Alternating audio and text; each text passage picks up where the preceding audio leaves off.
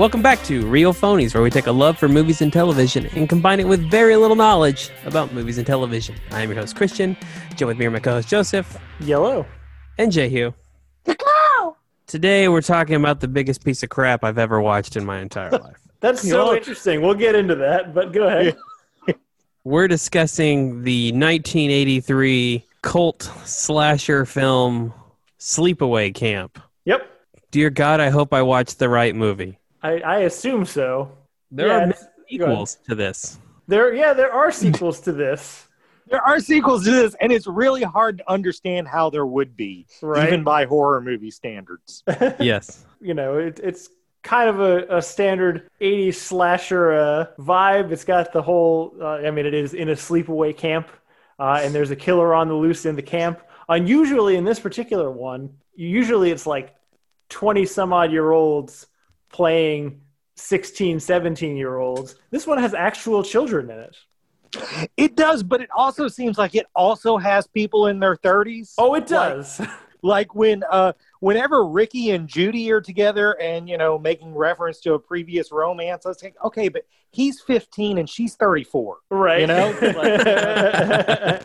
I encountered this movie when I was younger. Late night on cable, and it's almost like a, you say it's a pretty standard slasher, but I feel like it's almost like an amalgam of the 80s two trashiest genres. Yeah. Like it's sort of like a kids nudie sex romp thing and a slasher movie like put together. Like the first half of it almost seems like it's Meatballs or something like that. That's probably because I hated slasher movies as a kid. I just despised them. I had this unnatural fear of seeing anyone decapitated in a movie. I also wanted to see people naked. So sometimes I would watch a slasher movie just for that. But this one, I think I started watching late night on cable because I thought it was going to be like, a titty movie. And then people started getting stabbed. What's interesting about this film is that it lacks both of those things. Probably because most of the cast is children, but boobs are very common in these films. There are none in this movie. And all the deaths are like kind of off screen. Not that we don't see them, but like the camera's positioned just so you see a person's hands or their face. Yeah. And they're supposed to be dying in that moment, but you don't actually see the death. It's just out of frame. Yeah, the nudity was very disappointing for me because it's mostly man ass. Uh-huh. And one other piece of nudity that we won't be able to talk till spoilers. But, correct. That's true. This was a very unfulfilling late night HBO watch for me. I can only imagine. I was about to say, how would they show this on television and get to the end of the movie? But okay, right. There you go. Yeah, it's so funny you say that you think it's the worst piece of shit on the planet because, I'm with you in the sense that I know it's not a good movie. The acting is, mostly pretty rough. But I don't know. It's got a sense of purpose. I get what's going on. After a little while, I got into the story. I'd rather watch this 20 times before I went back and watched that Judd Apatow movie we had to watch a couple months ago.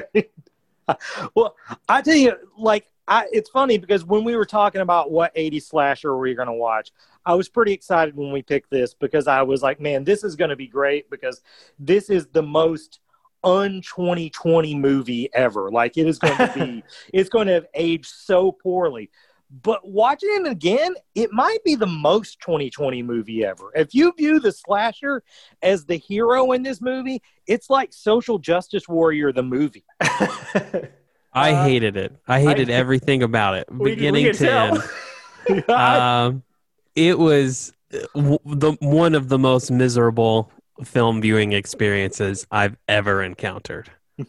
I have The Room on my brain for another reason that I actually will talk about later. But yeah, the same quality of piss poor acting and plot that doesn't make sense. I think maybe... Yeah, I have nothing. Nothing makes a lick of sense in this movie. The dialogue is terrible. All the children have no business being in this movie whatsoever, and then all of the adults look like they literally left a porn set and then just showed up here in the exact same outfits they were wearing in the porn they just filmed. Touche. It's awful. It is legitimately terrible. You say porn outfits. There are a lot of unimpressive bulges in this. Yes. Like, so many dudes are showing off what they got and they shouldn't. Yeah, you compare it to The Room, but it's weird. I like it for the opposite reason I like The Room. The Room, at one point, that dude tried to say, oh, that isn't a bad movie. I actually meant for it to be that way. And if that was true, I wouldn't like it as much. This is the other way, though. I think they set out to intentionally make a movie exactly that bad, and they succeeded, and I admire the effort. This is the rapiest thing I've ever seen, and I watch anime. It's just, man, I did not... I thought to myself, I should quit this podcast because I cannot. The potential of having to endure something like that again is too much for me. It's funny you say that because I always think of our buddies on Broke Box Office, Luke and Zach Evans, who are both very, very literate film-wise, just watch a shit ton of movies, know a lot about it, very knowledgeable guys. But they both just love shitty horror movies so much, and they watch. I literally mean just hundreds of them, and I just can't understand how you can commit that much of your life to this kind of stuff. Yeah, I'll do it like for this podcast every once in a while, but like it's hard to justify. Right. I think there are bad horror movies that I do like that I am partial to, but this is not one of them.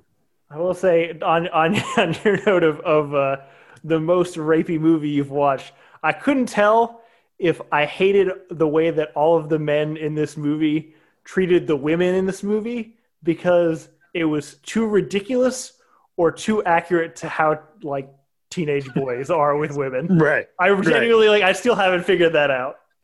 Yeah. Those are some horny teenagers in this. Are we going to go into spoilers? Yeah, there's not that much that we can get into. I don't think we can talk about almost a second of this movie without talking about spoilers. Well, we'll do the basic synopsis. Okay. Because the very beginning of the movie is there's a boat accident where a young family, a father, a son and daughter, are hit by a boat, and one of the children survives and is adopted by an aunt, I guess, and is seemingly traumatized. And so the aunt sends her adopted child and her son, is that Ricky? Yes, Ricky. Yeah. Away to sleepaway camp because Ricky wanted to do that and because she felt like her little girl needs to socialize or whatever. And then chaos ensues. It's the same camp, right? Yeah, it's the same. Is it? Yeah. I read the synopsis for this after I watched it. I'm pretty sure it's the same lake. Oh, that's extra fucked up. I didn't even know that. But yeah, after that, mysterious killings ensue and blah-de-blah. Very mysterious, like, guy on the pooper getting a thing of bees thrown at him. I mean, again, that's one of the things I'm talking about. That is so much more a thing from, like, a Bill Murray movie than, like, a slasher movie. Growing up, I thought bees were going to be much more of a concern than they have been. Maybe because they're all disappearing, but I never get stung by a bee. We've beat them. But yeah, let's just fucking get into spoilers. It's fine. Speaking of, so spoilers from here on out. To your note, Christian, about the not graphicness enough, maybe of the deaths. Supposedly, there was a shot of Meg after she had been. I don't know. Was that a hair curler to death?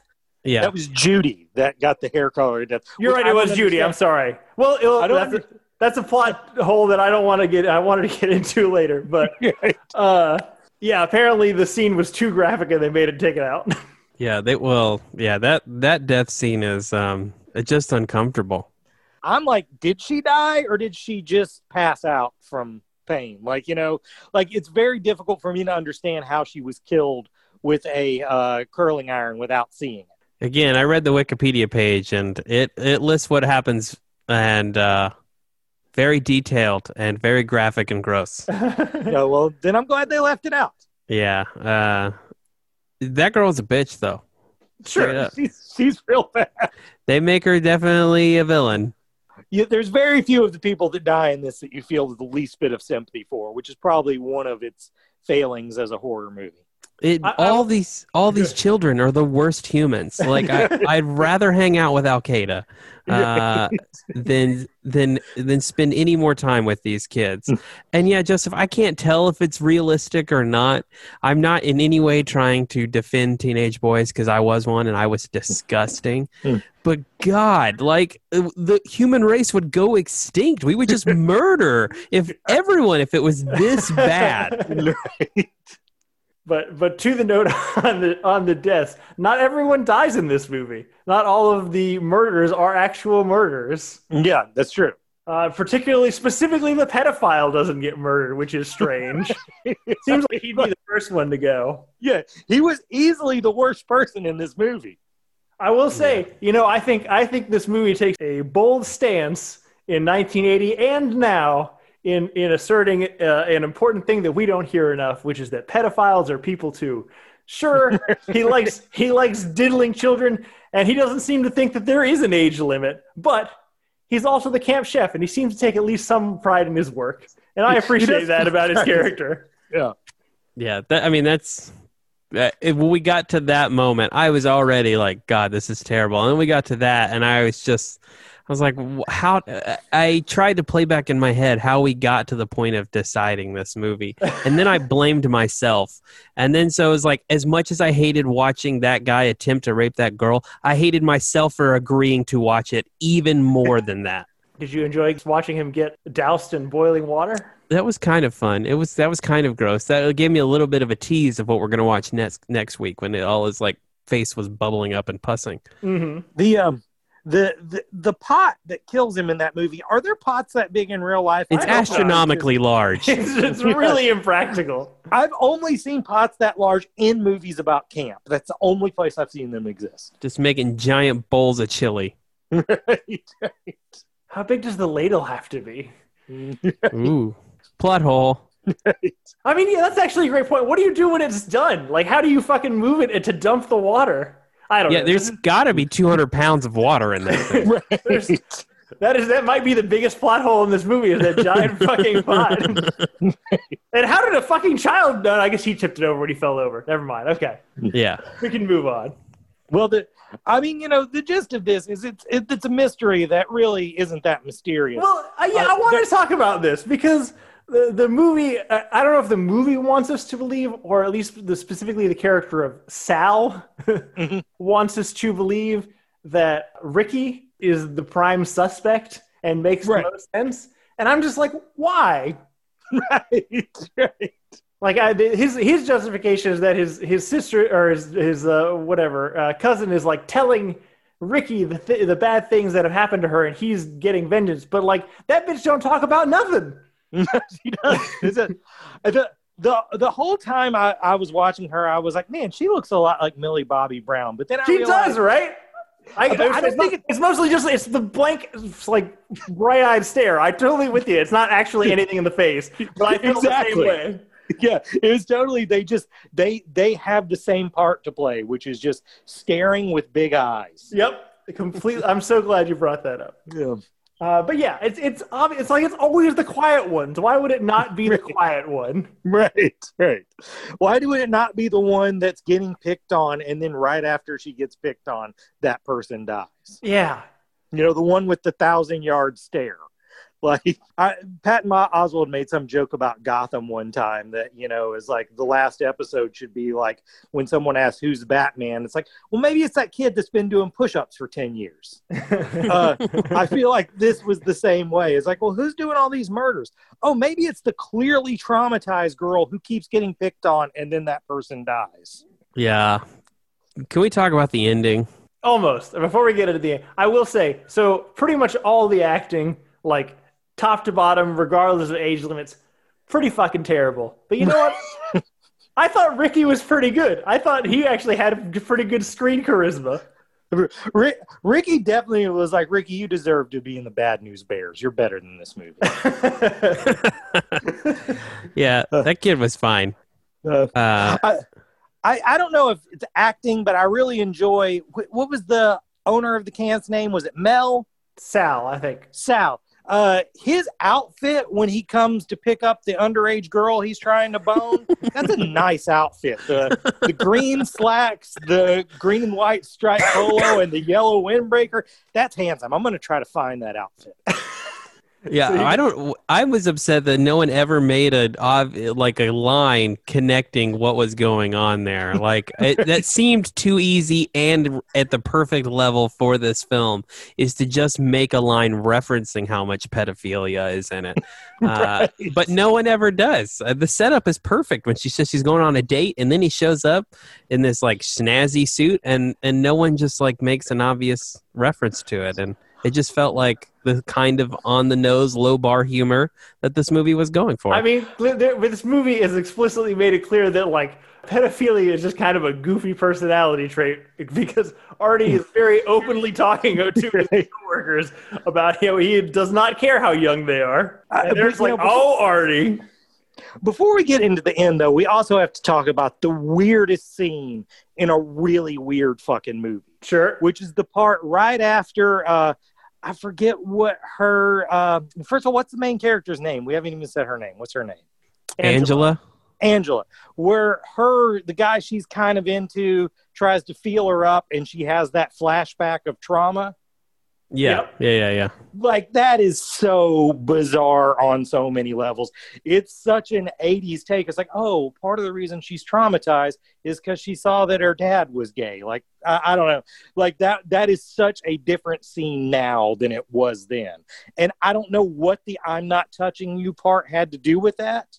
Like, you know, it would cut in between the dads and then her brother doing an I'm not touching you thing. What was even going on there? You see, I felt the same way that you did at first in the fact that it felt like just a dirty 80s red herring. And I think probably it really just is. But at the same level, I feel like it could also be like her internalizing like what like intimacy looks like from what she's experienced. And it's kind of what she's experiencing. Okay, you just made that weird scene kind of deep, so I'll retire. I know. I think you were right, but I feel like there might have accidentally made a better point there. Right. But yeah, fuck it. Let's get into the ending. Because that's really what this is about. This movie is about the last scene, which is easily the most awkward scene I've ever seen in any movie. And before we get it, I guess, like, first off, I don't feel like we needed the big reveal necessarily to make this anything. I suppose like the twist ending is its own surprise, but I am really glad there was a payoff to the creepy aunt because I didn't check to see if it's an actor or an actress, but like I was getting heavy drag vibes from her, like immediately. Oh, definitely. And I felt like that was intentional. Right. But yes, Christian, do you want to tell us what the plot twist is? Oh, I don't. The plot twist is Angela was actually the boy and has been a dude this whole time. And number one, that ending is just, it's insane. But two, I want to really focus on two parts of this that blow my friggin' mind, which is number one, is she now like some sort of like not creature, but there's like this like possession element. She's got her jaws open wide. She's screaming, covered in blood. She has to be naked, like she's performing some sort of ritual, eating. I don't know if we get the impression or not if that's what's occurring when she separates the head.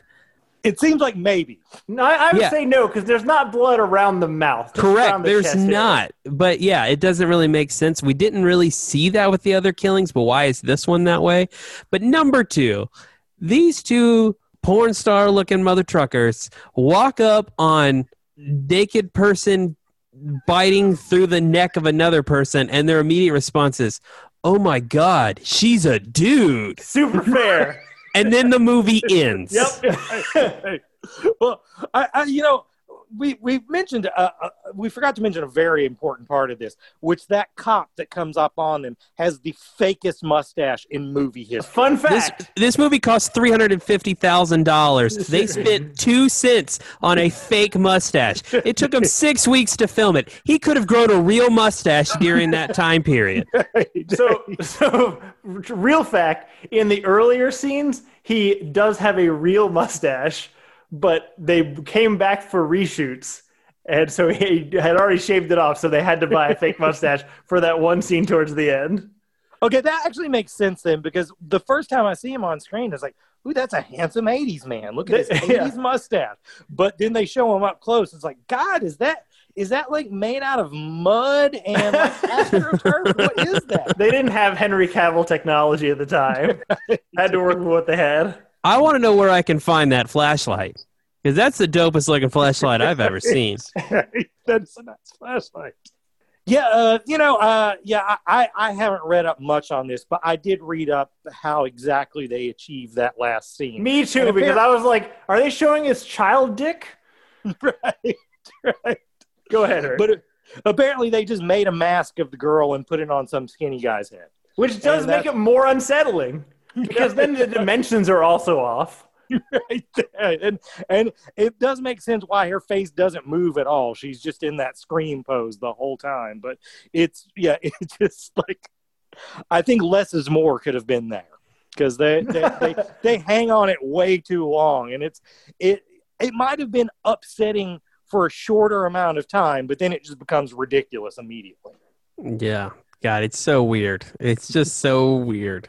And I want to understand, like, isn't the fact that it's Angela supposedly enough of a shock?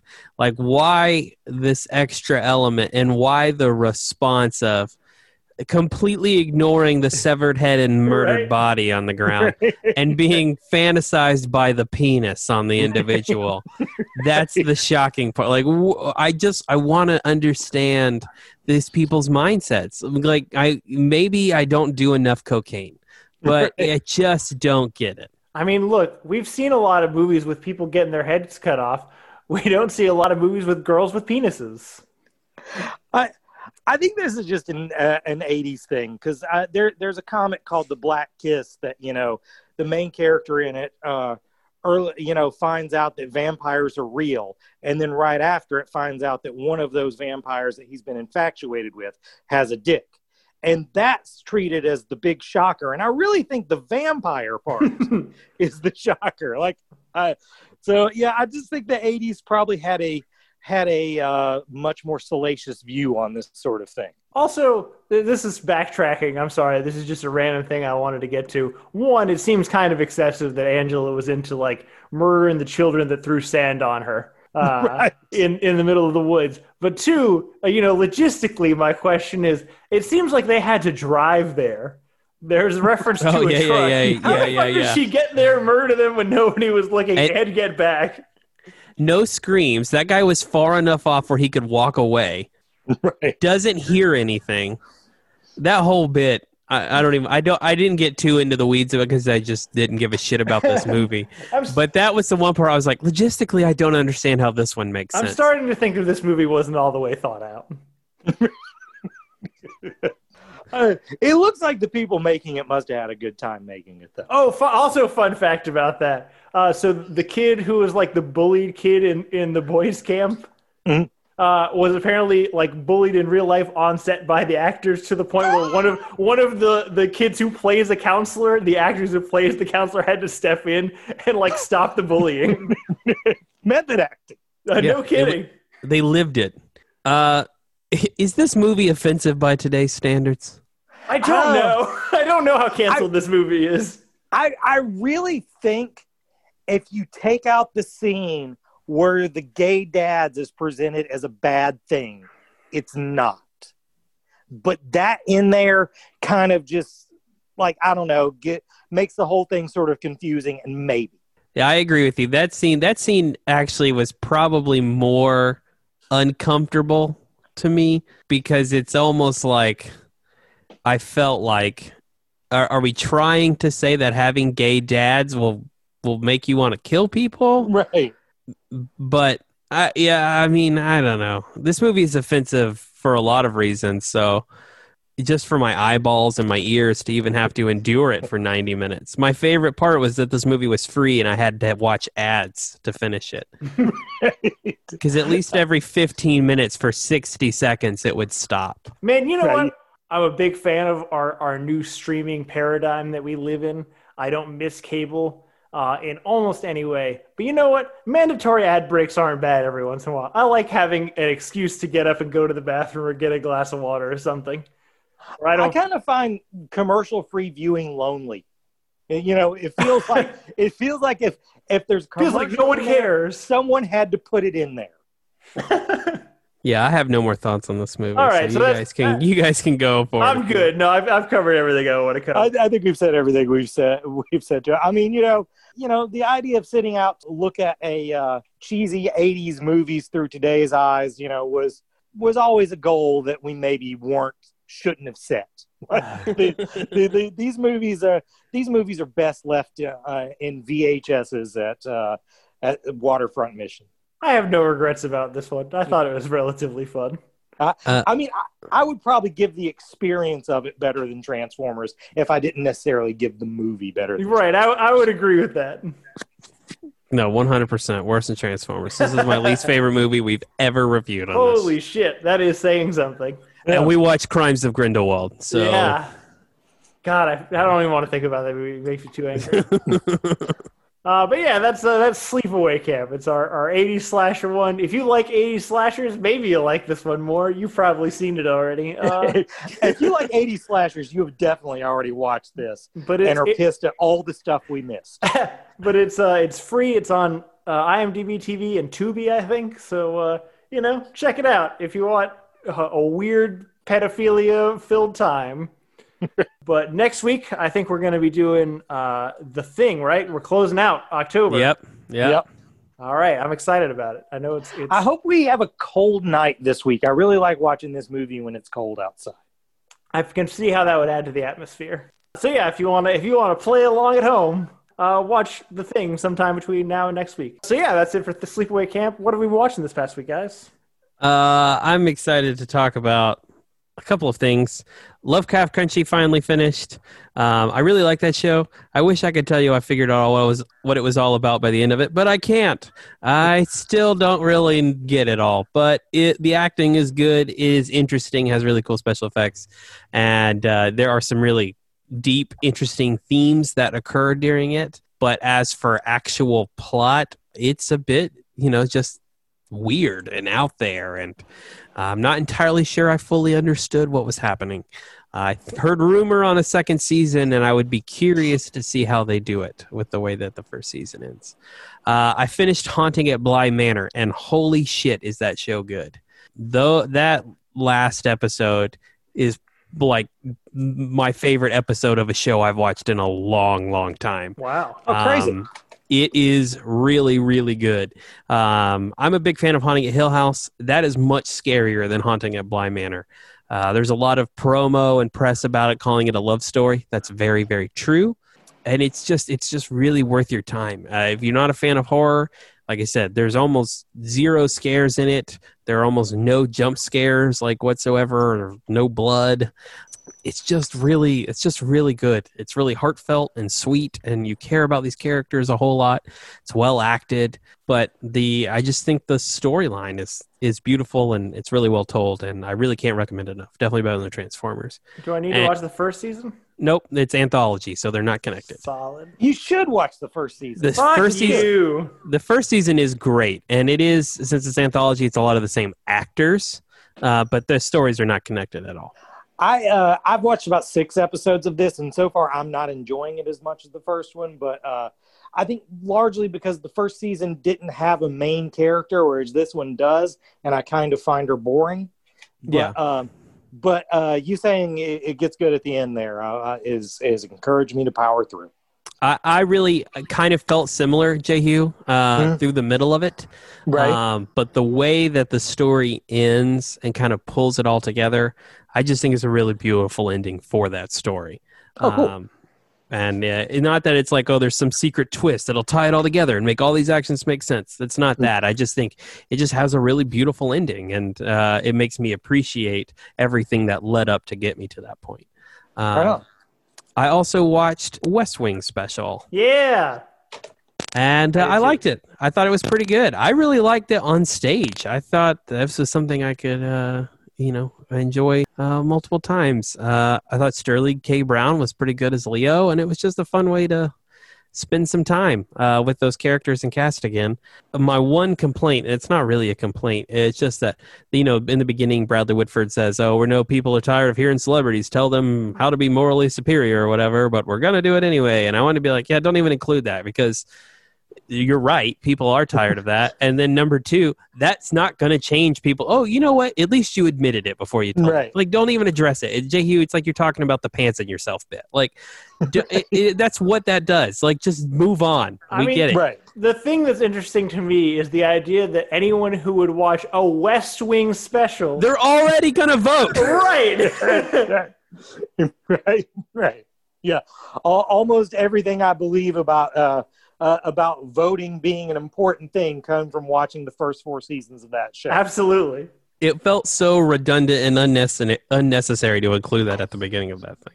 But that's it. I like it. I agree. I don't think Sterling K. Brown did absolutely anything wrong, but it did make me miss John Spencer and just kind of, I feel like I underappreciated his presence in watching it the first time, and then when he wasn't there, I was like, oh, I missed that guy. Yeah, right. I can agree with that. For me, week 3 of the Van Halen wake, I want to say about last week's, I was experimenting with doing something like, the Scott Aukerman, Adam Scott podcast did, and I did a terrible job of it. There's one detail I missed out about Van Halen 1 that I wanted to bring up. When I was trying to sell this track Running with the Devil, I forgot to mention that there's an app you can get on iPhone or Droid called Diamond Dave. And it's just cued sound clips from the isolated vocal track of Running with the Devil. And even if you care nothing about this band or nothing about this song, it's the most fun app you can possibly have on your phone. I went through entire days only communicating with it. So I was doing that a lot towards the end of my tenure in the life, which, was I was pretty over that shit. So, beyond that, I read 1.5 Van Halen books. I read one called Van Halen Rising, which I absolutely fucking love and cannot recommend enough. Again, even if you have no interest in this band, if you're tired of the general rock and roll biography narrative of rise, fall, drugs, redemption, then you'll love this one because it has nothing to do with that. It's just the story of how this band got to be famous in an unconventional way. I feel like it's usually rise, drugs, fall, redemption. Right. Yeah. I did it out of order. That's true. This almost plays out like it would make a great TV series because, like, every chapter starts with a cold open, and then you go into the body of the chapter, finding out how you got to that spot. And it's it's an escalation of how they learned how to play their instruments, how Dave and the Van Halen brothers were in opposing backyard party bands, and Dave does this sort of power play using equipment to get himself in the band with the Van Halen brothers. All the sex and drugs and trash in hotel rooms, there's a little of it towards the end, but mostly the stuff in this is more about the fans being sort of, dazed and confused-esque. It really, one of the things I like about it a lot is they don't really consult any of the principal members of Van Halen for it. It's all like sort of told through the eyes of the people who were around while they were rising. And something I feel like so many biographies are better that way. This one is so much better that way, and it feels more truthful because nobody has anything to gain by bullshitting. Right. Except for just because they're already getting what they want from it. They're just saying, hey, I was there. But yeah, I really can't recommend this book enough. Again, if you have no interest, try this book, Van Halen Rising. I read half of another Van Halen book, and if you're someone who likes the sex, drugs, and rock and roll, typical biography bullshit, this one's the one for you. It's called Running with the Devil. It starts almost at the exact spot the other book ends. It's told by the tour manager of Van Halen, and his main goal is to let you know that he was cool and that he was unflappable through all this. But there is some really genuinely entertaining stuff in it. I like the first book a lot better, but the second one's a much easier read because it's, written for idiots. And that's all I got. Cool. I watched a little bit this week. I started a new anime that is, I feel like the way I feel about this anime is the way that Christian feels about Lovecraft Country. It's highly touted. It's on the top 5 of a lot of lists. It's called Steins Gate. It's like a kind of a time travel mystery thrillery kind of thing, but it's tough to get into, I think. I think I'm 6 episodes in. The main character is a self-proclaimed mad scientist, and despite the fact that that's, he adds the scientist in there, really the only thing he is just kind of crazy. He's not particularly smart or likable. He's just kind of delusional. But he's our main character, and we stick with him the whole time. Again, I think I just finished episode 6, and it takes till that episode till you really start going, which is too long for me to ask anybody to when you're like, oh, the first episode's not great, but keep going. I'm not going to ask anybody to watch 6 episodes of something to get into it. Fuck it. I'm going to keep going. I'll let you know how it ends, but for now, I'm not sure it's worth the initial investment to even get started. But I'm already there. I watched, for my Ghibli film this week, I watched My Neighbors the Yamadas, which is the last film that Val and I's least favorite director did, which we did on purpose, just get it out of the way. It wasn't terrible. It's apparently based on a Japanese comic strip, and honestly, it just feels a lot like a Family Circus the movie if they just put a bunch of animated comic strips back to back to back to back to back to back to back to back to back to back to back to back to back to back for 2 hours. I'm not saying that none of them had merit. Some of them had they were kind of charming, but it's a real fucking slog for 2 hours. I don't recommend it. Worse than Transformers. And then finally this week, just because I saw I was leaving HBO or whatever, I rewatched Blood Diamond, which I found out I watched Blood Diamond a lot when it was on TV. Turns out I've never seen the first half of this movie. I really like this movie. It's got that early, I guess really mid-2000s vibe where it feels like it could be a Bourne movie, the way that a lot of the action sequences are shot. But Leo is charming, even with his terrible accent. I really like his dynamic with Jimon Hansu, who's also great. And I sometimes forget in all of my celebrity crushes that, not that she isn't now, but particularly late 90s, early 2000s, Jennifer Connelly is just the perfect woman. Just really, even her slightly buck teeth do it for me. Everything about her is on point for me. So I really enjoyed this. I think this movie might be better than the sum of its parts. Rewatching it, I'm not sure that it's quite as I guess technically good as I remembered it being. Either the writing or the story or any of this kind of stuff, but I just feel like some indescribable quality, charisma of the actors, whatever, kind of elevates it to be better than it is. I really enjoyed it. I would totally go back and rewatch it again. So how had you watched it a lot but never watched the beginning? Apparently I've only watched the second half, from the point where they were already pretty much in the jungle. It's right before then, really right before they ditched Jennifer Connelly. Because I have a lot of movies like that, but the reason I had done them like that is because I would see them on TV, put a VHS tape in, and start taping. So, take, for instance, The Karate Kid. I never saw the first 10 minutes of it till I was an adult. And there's just a lot of movies like that. So I'm just interested in someone never watching the beginning of a movie they've watched a lot. Yeah, I know. It's weird, right? It's just one of those things. I must have just caught it at the same time every time. But to that point, though, I wonder if you could cut the first 10 minutes out of any movie and it really impacts the viewing experience. I think with a lot of movies you could, because really a whole lot of these movies like that I'll catch that I watched like that I'd never seen the first 10 or 15 or 20 minutes to, I don't really miss them. You know? It's a lot of establishment that you don't really need. Honestly, the first hour of Blood Diamond, I was like, I got most of this from context. I don't feel like I needed a lot of this shit, but it's fine. But yeah, that's it for me. Anything else from you guys before we close out? Nothing comes to mind. All right. So that's it for this week. Thanks everybody for listening. Again, next week we're doing, is it John Carpenter does The Thing? John Carpenter, yep. John Carpenter's The Thing, which will be my first time viewing, which I'm excited for. So join us next week for that. In the meantime, please rate and subscribe and tell your friends about the podcast. If you want to get in touch with us and tell us either how we were wrong about Sleepaway Camp, maybe you like Sleepaway Camp, or really any other 80s slasher that you really like, you can reach us at realphonies@gmail.com. You can also follow us on Facebook and Twitter at realphonies, and on Instagram at real_phonies. Thanks to Zach Evans for art and Brian Velasquez for our theme. We'll see you guys later. Later.